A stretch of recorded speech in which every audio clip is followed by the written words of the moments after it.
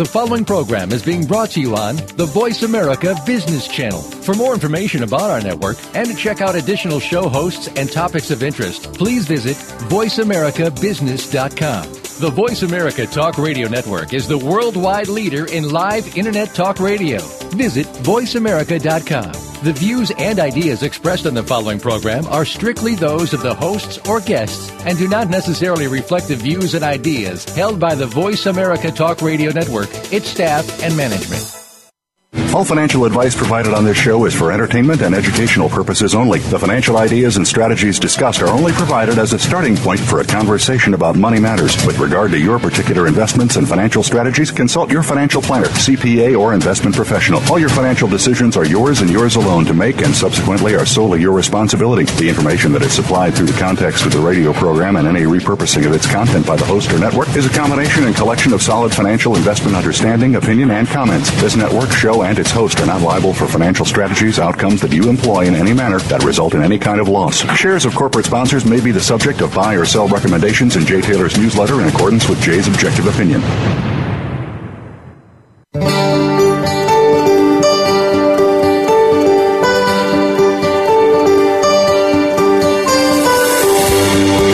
Welcome to Turning Hard Times into Good Times with your host, Jay Taylor. This hour will help investors fix issues and achieve personal gain. Now, here's your host, Jay Taylor. Welcome to Turning Hard Times into Good Times. I'm your host, Jay Taylor, and as I like to remind you each and every week, I'm also the author of a newsletter called Jay Taylor's Gold, Energy, and Tech Stocks, and my company, Taylor Hard Money Advisors, is also in partnership with Chen Lin, who publishes What is Chen Buying? What is Chen selling? I want to thank each of you for listening to this show, and I would like to invite you also to keep your questions and comments coming to questionsfortaylor@gmail.com. That's questions, the number 4, Taylor@gmail.com. And I would like to invite you to follow me on Twitter. My Twitter handle is JTaylorMedia. I want to thank each of you also for sharing this show with your friends, and we are once again, with the rise in gold and silver prices, starting to see some additional attention to this show. I want to thank our sponsors for making the show economically viable. Our sponsors for today's show are Novo Resources, Dynacor Gold Mines, and Cornerstone Capital. I've titled today's show The Swiss National Bank and Gold. Axel Merck and David Wolfen return, and based on demand from a lot of our listeners, J. Michael Oliver is going to be with me. He is the editor of Momentum Structural Analysis. That's really a very excellent technical newsletter that used to be geared solely for major institutions. Now Michael is making his letter available to high net worth individuals, and so you don't have to be a Fortune 500 company any longer to subscribe to Michael's letter. It's an excellent letter. I receive it, and that's why Michael is with me, because I think he has a lot of wisdom to impart. We're going to be talking to Michael in just a minute, but before we do, let me give you an overview of what today's show is about. As I said, we've titled it The Swiss National Bank and Gold. Joining me immediately after Michael, when we come back from our commercial break then, will be Axel Merck. He's the President and Chief Investment Officer of Merck Investments. What I want to find out from Axel are his thoughts on the decisions by the Swiss National Bank not to continue pegging the Swiss franc to the euro, just as the European Union gets set ready to, seemingly, from my perspective at least, destroy the purchasing power of the euro. Well, so it sort of makes sense. The Swiss would want to duck out, but I want to find out what Axel thinks the long-term repercussions of that might be. And also at the start of the year, I heard Axel Merck with Kathleen Hayes on Bloomberg Radio, and he was very bullish on the euro at that time and gold, but very bearish on the dollar. Well, since the start of the year, of course, the dollar has continued to rise very strongly. The euro has fallen sharply. Of course, gold is doing very well. So that part of what he was projecting has turned out well. But want to get his views now to find out, how he's feeling about things. I think part of the premise was Axel believed that the U.S. would definitely have to start quantitative easing 5 or quantitative easing infinite, perhaps. Anyway, those are some of the things we want to talk to Axel about. Then towards the end of today's show, David Wolfen, he's the president and CEO of Avino Silver and Gold Mines, will be joining me. It looks to me as if gold and silver may have bottomed out, and we're going to try to get our Michael Oliver's view on that, but it looks like that may be the case. We may be on to a resumption of the secular bull market, perhaps. At least I hope that's not just wishful thinking on my part. But if that's true, then companies like Avino Silver and Gold, it's a company that's managed to make a nice profit even in a horrible market. At the same time, they're gearing up, increasing production of silver and gold. So it would stand to reason that Avino should be in a very sweet spot to deliver some nice profits for its shareholders. Anyway, we'll be talking to David Wolfin towards the end of today's show. Well, let's, though, turn now to Michael Oliver, who's joined me. And thank you, Michael, for being with me today.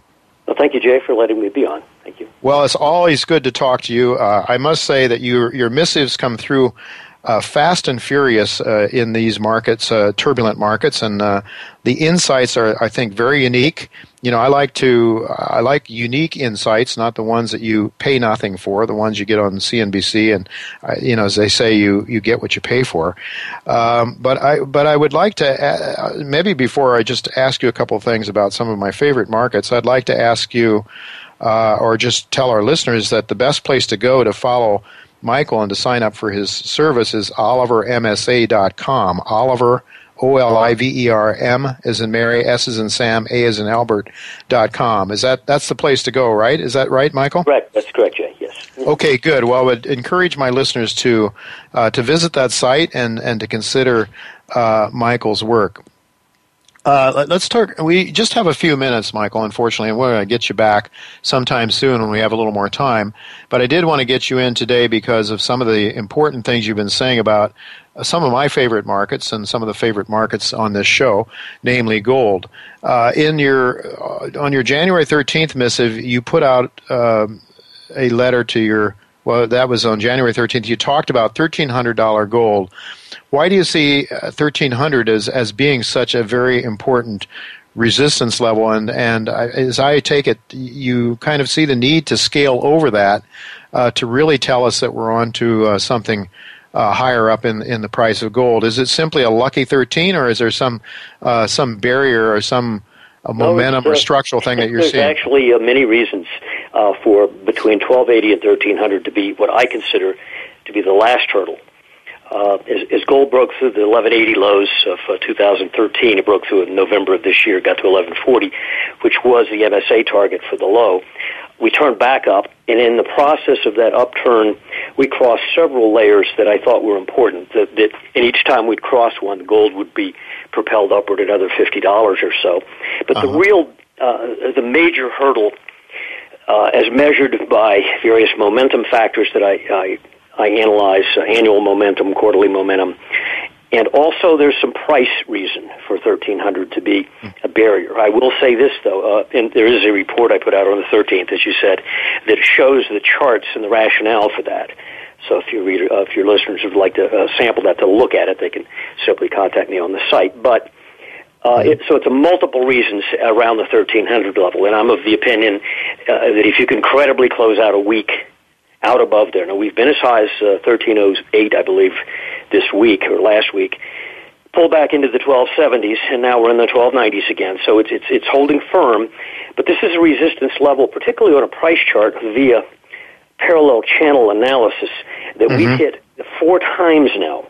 Now, if you lean into a plywood door with your shoulder to break through it, and you're persistent at it, pretty soon you're going to go through it. Yeah. And just on a price chart basis, without all the sophisticated momentum work, I can define this level as a barrier that if you can get through it, there should be a whoosh. Now, the other question is, well, why minimal next target of 1550? Yes. There are some price reasons for that, but the primary reason is, again, the price channel analysis. There was a broad channel that gold was in 2012, late 2011, 12, and early 2013 that was slightly downtrending. And when we punched through the bottom of that channel, it was like we opened the guts up of the market and it collapsed. Well, that channel bottom is now resistance, but if you can get back inside that channel, you go into channel top, I'm pretty sure. It's around 1550. I've also done some other work, though, that suggests that if that is achieved this year, and achieved, let's say, in the first half, you could see mid-1600s this year as well. That's based on a strictly annual momentum reason. But for right now, let's just focus on the 1,300 level. It is creating some resistance for the last 2 weeks, but we're dealing with it. Our market's not folding. And I think if we can close out a week solidly above 1,300, not 50 cents or so, but something credible, I think you can pretty much say, okay, that hurdle's crossed, it's open field running. Mm-hmm. And I think there could be a vacuum effect above the 1,300 level, where the rush on the upside, instead of layered, could be pretty sudden. Mm-hmm. Well, that's interesting. It certainly runs counter to a report I saw today from, I didn't really have a chance to read it, but reading the headlines from Goldman Sachs is calling for $1,000 gold. But that's what makes it market, isn't it, Michael? It's different ideas. 1,800. What's that? Where were they when it was 1,800? I'm sure they weren't calling for 1,200. So Yeah, that's a good point. Well, anyway, what really made my heart leap for joy was another report that you wrote.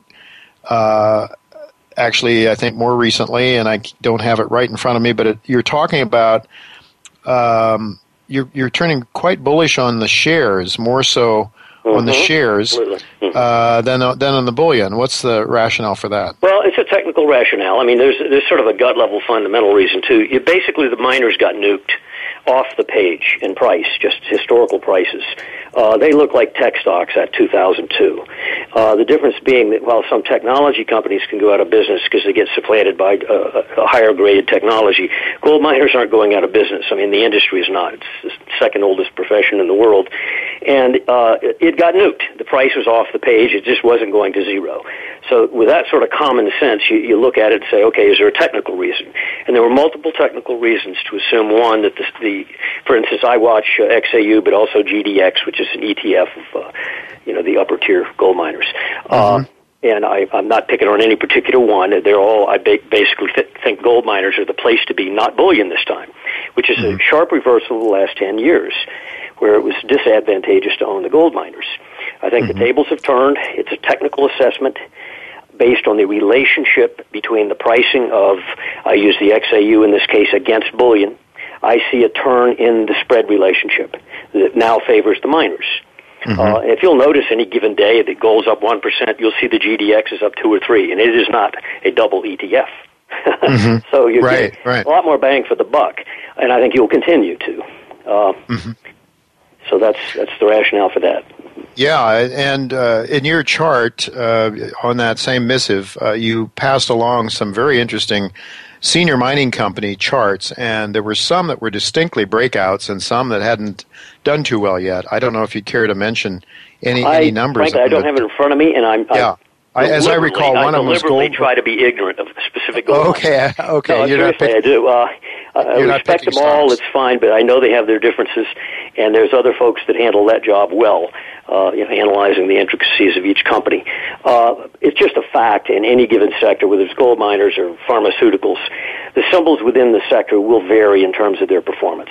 You may have a couple of years where, American Barrick will outperform, and then a couple of years it won't outperform and it'll underperform. These things happen. Markets breathe, and relative performance trends breathe relative to, in this case, the mean of the gold mining index, let's say. Right. Well, I would just tell our listeners, though, Michael, that I found them very valuable in terms of my own interest to see a breakout in some of them and then others that haven't. I think it's valuable information.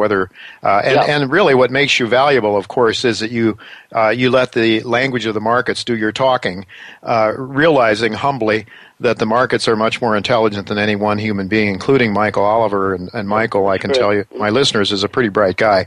But we know that, don't we, Michael? That the collective wisdom of markets is smarter than any individual or group of individuals. If we could only get the Federal Reserve to understand that, we might be in better shape.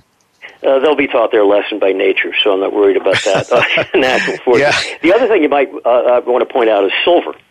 Yes, I would like you to comment on the situation is looking very interesting. The ratio, or not the ratio, you divide the number of ounces of silver to purchase an ounce of gold.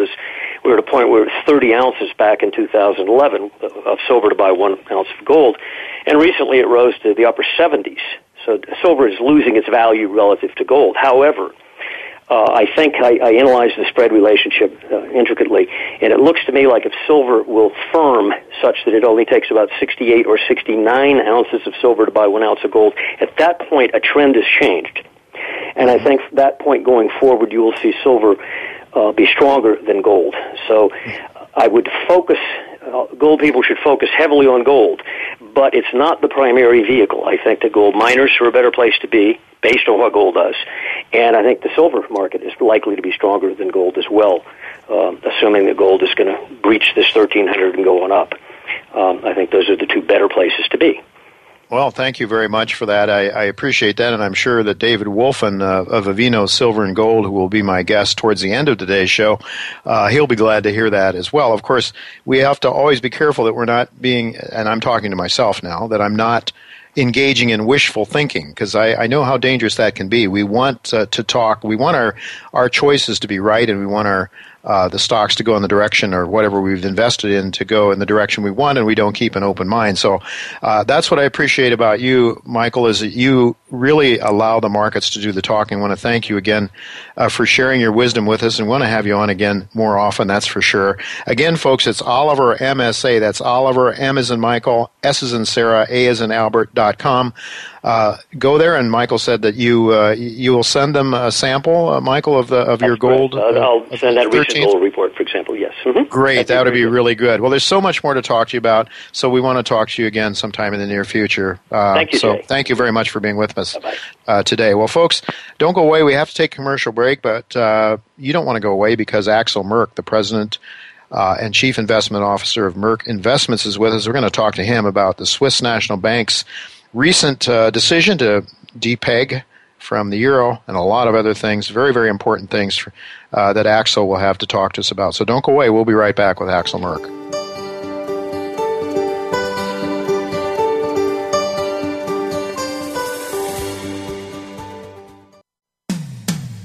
When it comes to business, you'll find the experts here. Voice America Business Network. Novo Resources Corporation, trading symbols NSRPF on the OTCQX and NVO on the Canadian Securities Exchange, is an advanced junior mining exploration company whose highly prospective assets are located in the Hamersley Basin of Western Australia. Novo's flagship asset, its Beatons Creek project, has an NI 43101 compliant resource of 420,000 ounces at a grade of 1.5 grams per ton. With $10 million in cash and strong shareholder support from Newmont Mining, Novo looks to complete a feasibility study in the first quarter of 2015. The latest business information is made simple with the Voice America Business Network.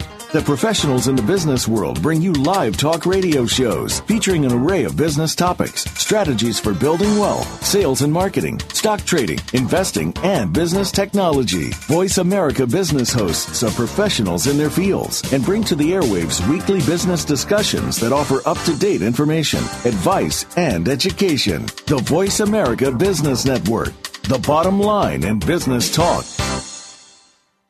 Become our friend on Facebook. Post your thoughts about our shows and network on our timeline. Visit Facebook.com/Voice America.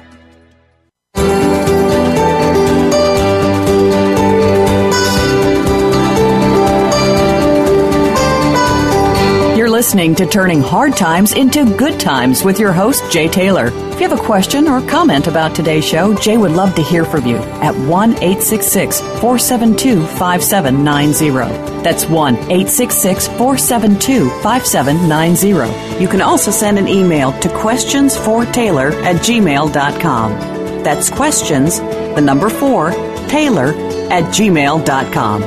Now, back to our program. Welcome back to Turning Hard Times into Good Times. I'm your host, Jay Taylor, and I'm really happy to have with me once again Axel Merk. He's the President and Chief Investment Officer of Merk Investments and the manager of the Merk Funds. Thank you, Axel, for joining me again from sunny Florida today, I understand. Yes, for a few hours anyway. For a few more hours, and you were there attending, or you're there now, currently attending the ETF conference in Florida, and I've noticed Bob Pisani on CNBC reporting and interviewing a few people from down there. But before we get started here on some of these topics of the Swiss National Bank and what's going on in euro and the euro to the euro to the dollar to gold and so forth, I'd like you just to mention again OUNZ, your ETF that allows you to not only buy gold electronically, but you can actually take delivery of it. How is that going? Oh, it's going quite nicely. I mean, it's an ETF like the other gold ETFs. We have physical London bars in London, but investors can take delivery of the gold. And in fact, just last week we completed another delivery. Somebody took 40 ounces, had it delivered to their home. We can convert it into coins. In this case, it was Perth Mint's 1 ounce bars. And what's nice about it is that taking delivery in itself is not a taxable event.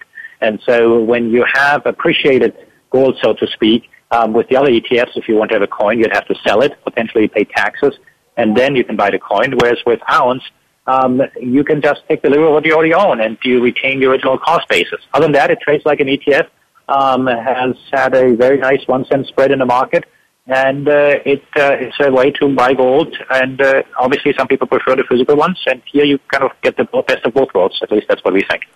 Yeah, you have the option at least of taking it. I believe that you are the only ETF that does that. Yes, we have a patent on the process. Nobody before us was able to break the barrier between the institutional and the retail world. As you well know, those two sides don't really talk to each other. It took us quite a few years to create that interface, but it's working smoothly. And it's not that everybody's going to take delivery, but people appreciate that they can take delivery. Well, and you have the option too. That's good, and it's good to know that so far everybody's been able to take delivery that has requested it. So, of course, and you can always take delivery of the London bars. It's just most folks don't like London bars, and so then we convert it into coins. But anybody has the right to, and yeah. Well, we have a lot of people that are skeptical about the ability to take delivery, so I think that's important to know that it has come off without a hitch. Switching gears a little bit, I listened in. We listen, my wife and I, frequently to Bloomberg Radio here in New York, and I enjoy hearing people I know, especially like yourself. You were with Kathleen Hayes on Bloomberg, I think probably around the start of the year, and at that point you were quite, as I recall, correct me if I'm wrong, but I believe you were quite bullish on the euro. You were quite bullish on gold going forward, and not so bullish, I think, maybe bearish on the dollar. Now, so far, and the year is very, very young, of course, and I suspect that you'll be right before the year is over, but a lot of things have changed since then, perhaps. I mean, the SNB comes out and depegs the Swiss franc from the euro. We've had, of course, the elections in Greece. Are you still seeing things the same way, Axel? Well, I get a lot of phone calls when somebody wants to get a positive call on the euro because we're tad more positive than others are. It doesn't mean we're never short on the euro. We have an absolute return strategy. We have been shorting quite a bit the euro. But let me tell you the context in which I made those comments. What I've been arguing, and today I think in the market is proof of that, is that the dollar has been rising on the backdrop of a rising stock market. The dollar has been rising in a quote-unquote risk-on environment, which conversely to me means that if there's ever again a drop in the S&P, maybe the quote-unquote flight to quality isn't the US dollar, but instead is out of the dollar. And we see that in a day like today when we're talking, when the S&P is down rather sharply and the dollar is down across all major currencies. And so that's why I like to mention the euro, because people pay attention when I say something positive about the euro. But in a day like today, the euro is up quite a bit. Now, obviously, what we have today, one of the reasons the euro is up today is nobody wanted to be long the euro at the end of last week ahead of the Greek elections, and there's some short covering and whatnot. Sure. But the fact of the matter is that the euro has been beaten down, and if you put it in the context of QE, with the Fed as well, the dollar weakened on the announcement of QE. When it actually started to be implemented, it didn't weaken anymore. Now, I cannot give any guarantees the euro is going to weaken, and by all means, Draghi is convinced that he's going to be able to weaken it, so it's difficult to fight him. But sometimes when everybody has an opinion, you've got to be a little bit careful embracing that. Yeah, sometimes it's when everybody thinks alike, nobody's thinking, somebody said. And then maybe that's an opportunity for those who might think and care to question the premise that everybody's operating under. Are we surprised at all by the size of Draghi's announcement the other day? Well, it was meant to surprise. And the day before, there were leaks that gave the size of the program. And the day before, they said they'd buy 50 billion euros a month. That leak pushed the euro down for about 3 minutes. And so the next day, he said 60 billion. The point, though, is that nobody, including Draghi, knows what impact this has. And the reason nobody knows is it's very different from the Fed or the Bank of Japan. When the central banks there buy government bonds, the sellers can turn around and deposit the cash with a central bank. You can't easily do that with negative interest rates at the ECB.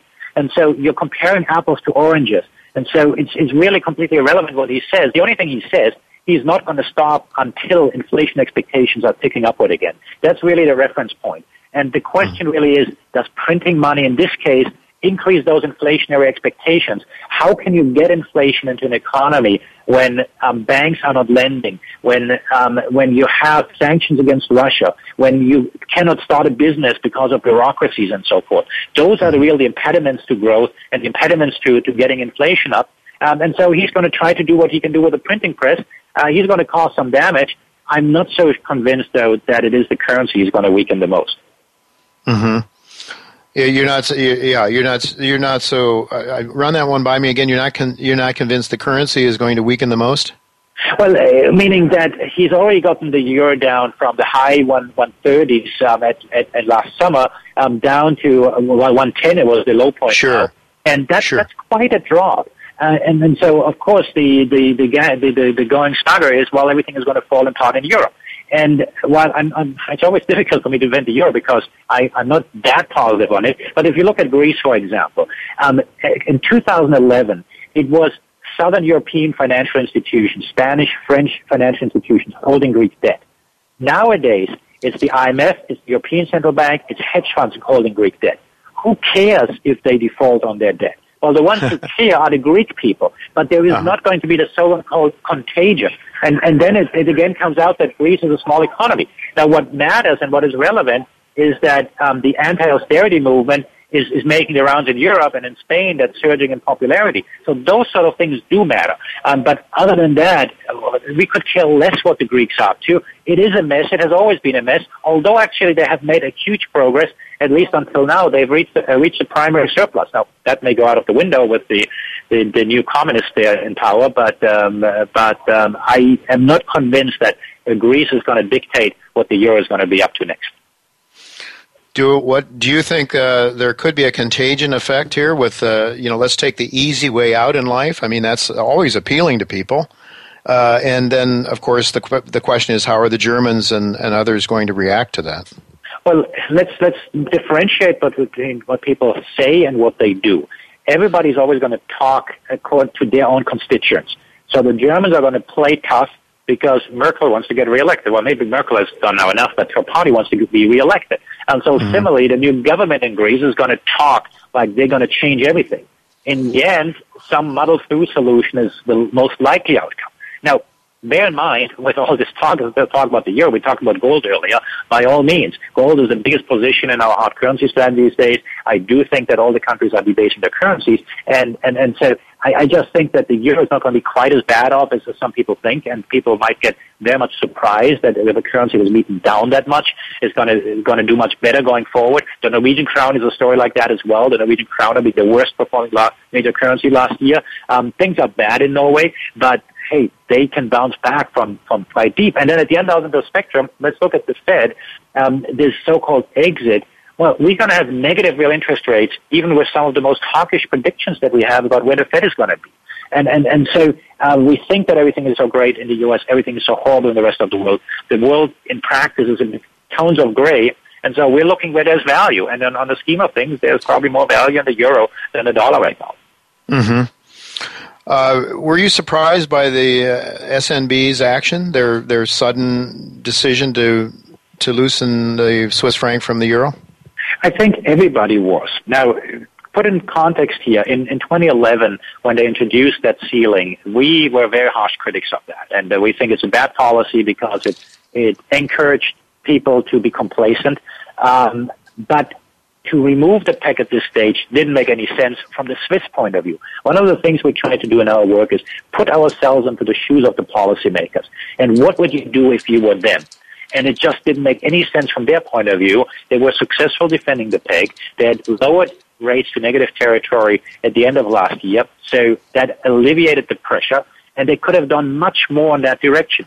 And you don't get out of that policy then unless you really have a reason. Now, you may not want to wait until the breaking point, but you want to see that there's a problem with this policy. And the only quote-unquote problem they had is that Draghi saying he's going to print a boatload of money, which to me suggests that Jordan, the head of the Swiss National Bank, was never really fully on board with the policy in the first place. then he shouldn't have become the head of the Swiss National Bank and implement the policy. Now they've created this huge mess. You should have seen him give his press conferences. It's like a schoolboy stuttering when he gives answers. And just today, the Swiss National Bank came out and says they might have to print an irrational amount of money to try to weaken the Swiss franc again. I mean, they have damaged themselves. They have damaged central banking in general. But also, and before we kind of make this too much of a Swiss problem, I think the relevance of this is that this is a sign that central banks have masked risk in general. Risky assets don't appear risky anymore. Shorting the Swiss franc didn't appear risky. We have the same issues in the stock and bond markets. Risk can blow up on our faces anywhere. Volatility is down in the stock market in general, and that can come back. That requires a repricing of asset prices.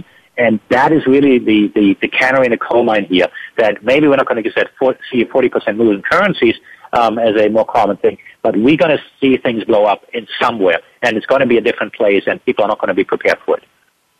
You know, Axel, today the equity market in the U.S. is down pretty sharply, as you noted, and one of the main reasons that I'm hearing given for it is a shortage, a shortfall in the earnings, to a great extent tied to the stronger dollar.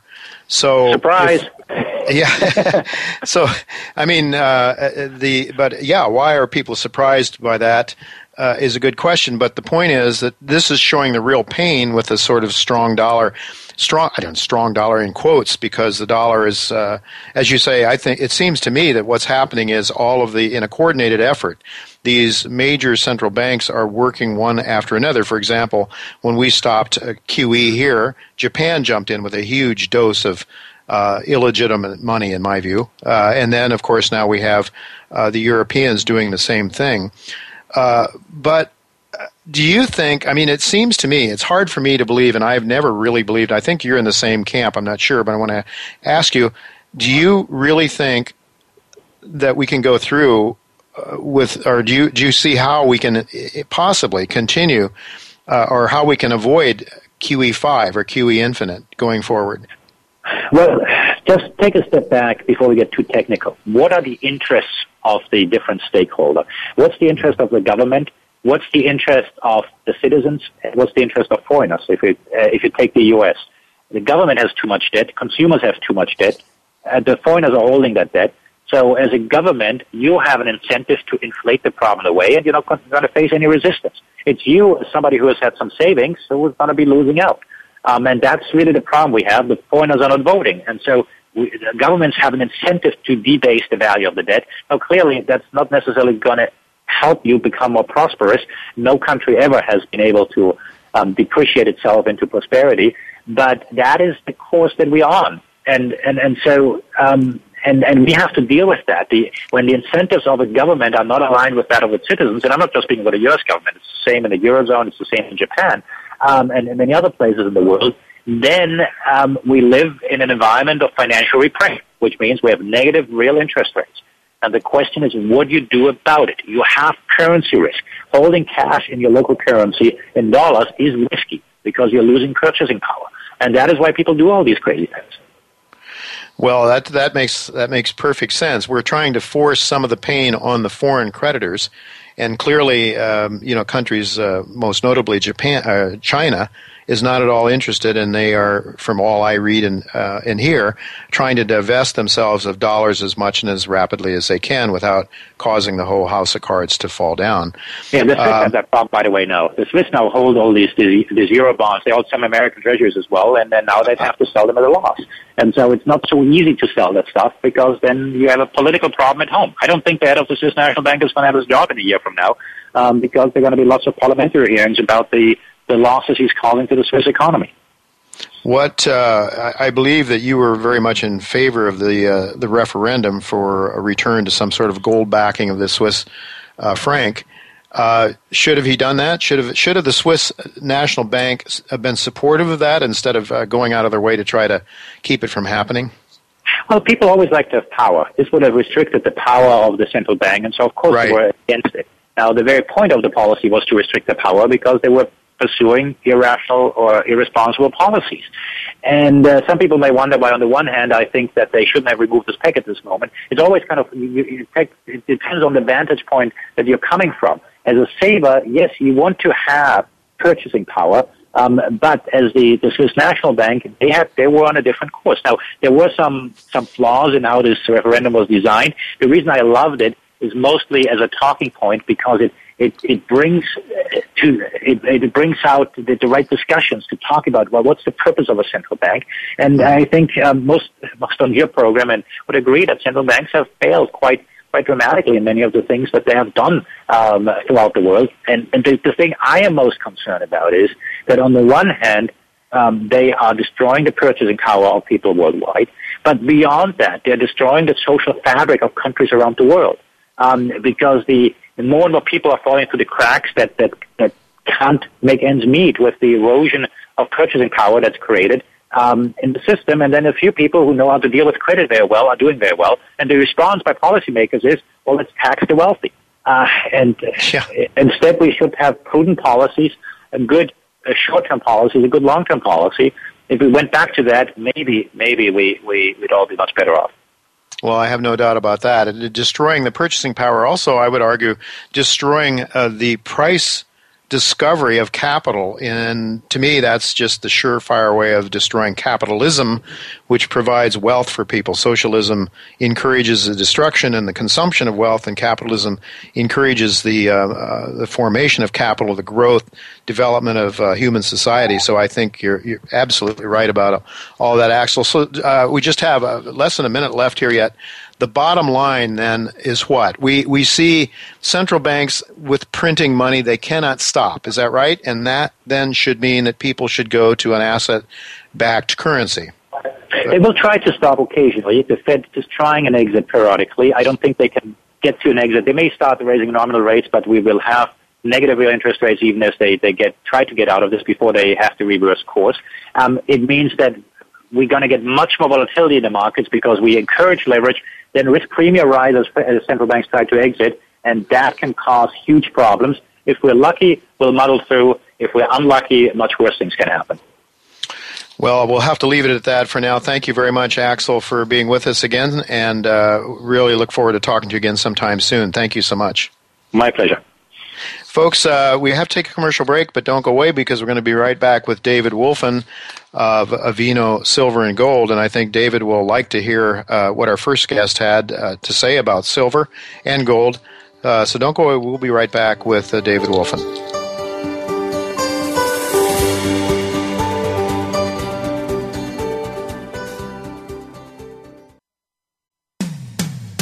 When it comes to business, you'll find the experts here. Voice America Business Network.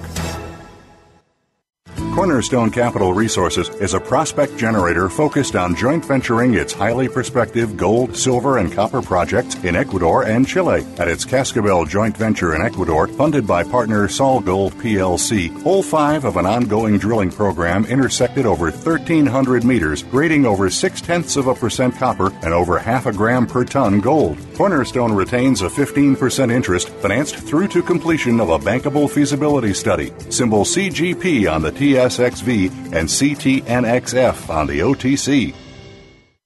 Investors deserve to start seeing greater returns, period. Creating shareholder value requires vision and a disciplined, fiscally responsible style.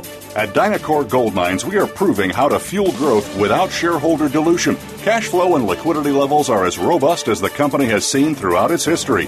Dynacor is a low-risk public company generating actual profits coupled with real shareholder value. Learn more at DynacorGold.com or follow us on Twitter at DynacorGold.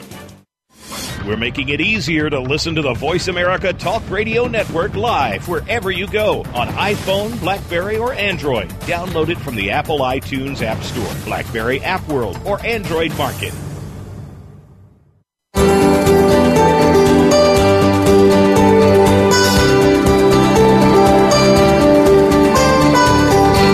listening to Turning Hard Times into Good Times with your host, Jay Taylor. If you have a question or comment about today's show, Jay would love to hear from you at 1-866-472-5790. That's 1-866-472-5790. You can also send an email to questionsfortaylor@gmail.com. That's questions, the number 4, Taylor@gmail.com. Now, back to our program. Welcome back to Turning Hard Times into Good Times. I'm your host, Jay Taylor, and I'm really pleased to have with me once again David Wolfen. David is the president and CEO and the director of Avino Silver and Gold Mines, and he is the son of a well-known Vancouver mine builder who I've known over the many years that I've been in this business, namely Louis Wolfen. In fact, David's father, Louis, acquired the company's flagship mine for the company way back a long time ago. When I first learned about it, it was in the 1980s or so. But David has picked up where his father left off, and actually his father has to be very proud of him because he's developing, this company's moving along as a profitable producer at a time when it's been very difficult to make money in the mining business. Avino Silver and Gold Mines trades on the New York Stock Exchange and also in Toronto under the symbol ASM, Albert Sam Mary. I have 35.4 million shares that traded earlier today in New York at around $1.70, giving it a market cap of around $60 million. And the company's made, through the first 9 months of this year, made 9 cents a share, and as I just noted, a very, very difficult market. So welcome, David. It's really good to have you with me again. Oh, it's a pleasure to be here. Thanks, Jay. And I noticed that you really have increased your production very dramatically, 49%, in fact, to 1,342,000 ounces of silver equivalent ounces, because you have some gold and some copper there as well, I guess. How did you manage to increase your production to that level this year? Well, we just completed a big expansion. So we added a third circuit in the mill. So combined, it's operating at 1,500 tons per day, which triples the capacity in the mill. If you look at our fourth quarter in 2014, we produced about 436,000 ounces of silver equivalent, which is more than double the fourth quarter of 2012, growing from 2012, but it's 2013 was 250. So yeah, it's still almost double. So we're growing substantially. We completed dewatering of the old Avino mine and started running that ore through the mill January 1st. So we're expecting another jump this year, probably bigger than the 49% of last year. Yeah, you actually started, I think, producing it from the Avino mine only in, was it towards the end of like September or something like that? Yeah, we started processing on a small scale in one of our smaller circuits, just so we could get the product ready so we can take it to the market and send to the trading firms so they can bid on it. But it was January 1st that we actually started processing fresh ore through Circuit 3, which was the 1,000-ton per day circuit that we added. Only on January? Okay, so we could be looking at, I see why, then we should be looking at the much larger production this year, 2015. Absolutely. So in April, you'll see Q1 numbers, and look out, it's going to be pretty good. The production is definitely. So. Do you have a fix on the cost, David? Your cash costs Sure. Historically, what have they been, and how do you expect them to trend into the future? Well, the cash cost in 2013 was about $10.16, and then all-in sustaining was $14.39. But if you look at the 3 quarters after that, the cash cost has it's bounced around from anywhere from $8.60 to $10.30, but the all-in has dropped down to about $13. So we shaved off about a $1.40 from 2013. So 2014 is shaping up to be nice, and also with this new expansion, you've got economies of scale. So we hope to improve on those numbers even further in this year. So a lot of your fixed cost, you have a lot of fixed costs, and so they're not going to increase, but your production will. I noticed that you have on the San Gonzalo mine, your grades went up a lot. Was that because you chose to mine higher grades with lower prices, or did it just happen that way? No, it just happened that way. We got down into, I guess, the heart of the system, and the grades were really good in that particular area. And now we've made a discovery to the east of San Gonzalo, so we're developing that right now. So we've got high hopes that we'll continue to process at these grades, which is about 300 grams silver and almost 2 grams gold. Mm-hmm. So you have 1,500 tons of capacity now, is that right? Yep. And 1,500 tons, do you have enough mill feed to keep that completely full now, or not? Oh, sure. Well, with San Gonzalo, there's about 2 to 3 years left. Tonnage as of today, but we're finding more material. But with Avino, in the measured and indicated category, there's over 4 million tons. So Circuit 3 is 1,000 tons per day, so that's about 12 years of mine life. Mm-hmm. And then in the inferred category, there's another 3 million tons, so we want to upgrade those that tonnage into the measured and indicated. So at some point, Avino could feed the entire plant. So any possibilities of expanding production, David? Expanding? Sure. I mean, sure. you can, we've got.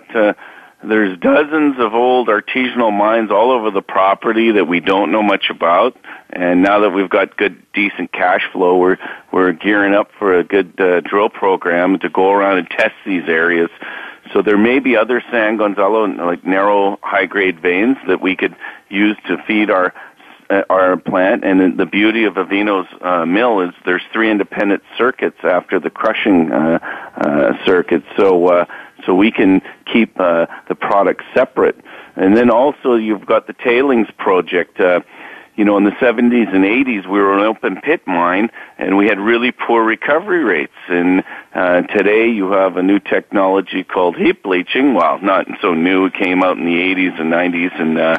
And so we did a PEA on reprocessing the oxide tailings, and that's an area we want to look at later next year.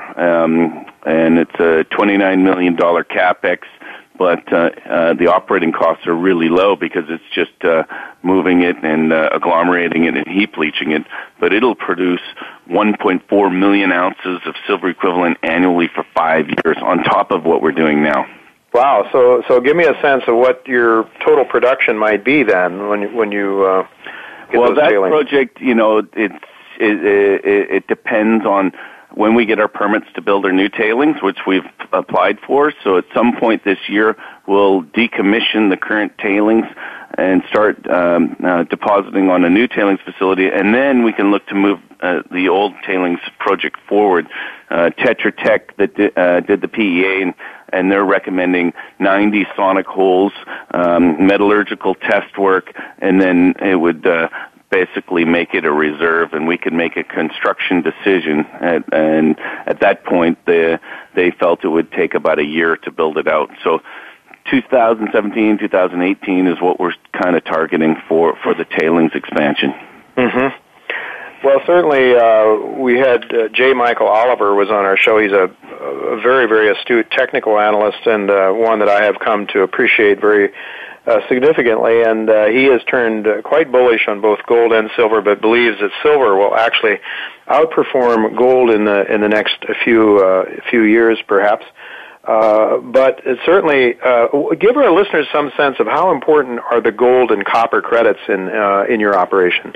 Well, the gold is probably about 10%, but the copper now is going to be significant because there's different mineralization at Avino and San Gonzalo. Avino, when we closed the mine in 2001, the last year, it produced about 3.5 million tons of copper. Or pounds of copper, and so we're going to be generating that again now, starting this year. So that will, I guess you treat it as from an accounting perspective, treat it as a credit to the silver production. Yeah, correct. Well, it looks like you should be shareholders should be very happy, especially if Michael Oliver is right and we're heading into a higher silver price environment. You have gold. You might have more gold into the future. One thing I'd like to ask you about before we conclude our discussion today, and that is the Braylorn gold mine. How is that coming along? And tell our listeners a little bit about how you picked that up. Oh, it was picked up in the early 1990s from Homestake. My father picked it up, and he didn't have the money to develop it, so he created a new company called Braylorn and spun the asset out. Well, we just amalgamated the two mines, so it's all under one umbrella. It's a fully permitted mine. It was running at 100 tons per day. We recently just shut down the mill and put it on care and maintenance because we want to raise the tailings dam based on what's happened in BC, Mount Polley. We want to be very careful and have a sufficient reserve in that tailings dam. So in the meantime, we've ordered new scoop trams, jumbos, and we're doing underground development work. So we're looking at a 3-phase program. The first one is just to optimize the operation. The second would be to take it to up to 250 tons per day. And the third would be to self-fund itself up to 500 tons per day, which is what it's permitted for. But that's going to take several years, and we need some drilling luck. We're going to be drilling all over the property, and if those results warrant it, then we can go ahead with our grand plan is to increase the capacity of the mine. It's a pretty high-grade deposit, as I understand, in a vein system, is it? Yes, it is. It's made up of 3 mines, the King, Braylorn, and Pioneer. Collectively, they produced over 4 million ounces of gold. The Braylorn mine was listed on the Toronto Stock Exchange in the 30s, and Pioneer was on the New York Stock Exchange. The Guggenheim family owned it. At that time, the Pioneer mine was was the richest gold mine in the world. It averaged 3/4 of an ounce per ton. So we're really excited about what we're going to find as we go deeper in the gap zones in between the mines. Plus, we've been digitally modeling a lot of the old data because it operated before computers. So once all that's complete, we can project down where we're going to hit the higher grade vein systems. David, it's remarkable. You've got only 35.3, 35.4 million shares outstanding. So you have a very small market cap yet, from my perspective, given your, in U.S. $1.70 or so per share. Sure. And you're taking on expansion here.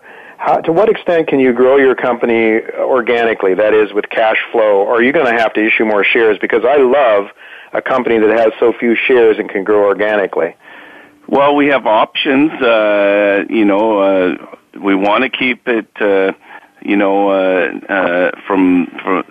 don't want to issue too many shares, but, if the market spikes up and we have an opportunity, we'll consider it. But sure, we have other options to us, for raising capital, and we're exploring them, but there's no urgency. So yeah, so you'll wait for the price to get high enough to raise capital efficiently by issuing shares, if you do raise shares. Yeah, that's certainly what I want to hear as a shareholder. That's for sure. One thing I noticed, getting back now to your Durango operations, I noticed in reading something you just put out that Avino has a 100% interest in 5 more properties in or near Durango. So, with 2 minutes left, could you just give us some sense of, are those advanced properties? Are they former mines, or what are they? One of them, the Anna Maria, is on the CRD belt, and there's a lot of potential there. There was an iron mine there years ago, but never explored for precious metals, so we want to explore that. We have another project up northern Durango, which is about 25 kilometers away from Pitarrilla, which is Silver Standard's big mine. And it's on strike, so there's potential there. But these are grassroots projects that we've held for in inventory for when we have more cash flow to go explore them. Right. Well, it's exciting. Any possibility of vending them off to someone else, let them spend their money to come in and explore? Potentially. I mean, one of the properties just to the west of us is in the heart of Coors property in La Preciosa, which is directly beside us. So there's no formal discussions going on, but, if they want to come spend money on our property, our door's open. Okay, well, we'll have to leave it go at that. My engineer is telling me we're just about out of time. David, this is a fascinating story, folks. It's Avino Silver and Gold Mines, ASM on the New York Exchange as well as Toronto, making money. I believe they're going to make a lot more money. So take note and check out Vino Silver and Gold. Thank you very much, David, for being with me today, and I look forward to talking to you again sometime in the not-too-distant future. Thank you very much for having me.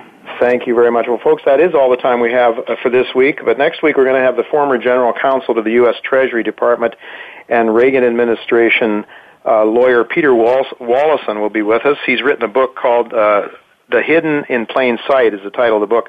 And it suggests that we are really setting ourselves up for another horrific financial crisis. So a very, very interesting, compelling viewpoint. Also, I'm going to have Quinton Henning. He's the president and CEO of Novo Resources. A really exciting story going there in Australia. Quinton believes, and in fact there's good reason to believe, that he has perhaps found the next Witwatersrand deposit. Very exciting story. One of my own holdings, one stock that I, actually my largest holding, I might say, just a very speculative but also very, very interesting story. Again, I want to thank each of you for listening to the show, and I want to thank Tacey Trump, my producer, Matt Widener, my engineer, for making the show logistically possible. Till next week, goodbye, and God's blessings to you.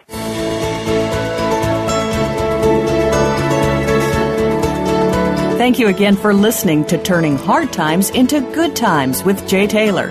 Please join us again next Tuesday at noon Pacific Time, 3 p.m. Eastern Time on the Voice America Business Channel.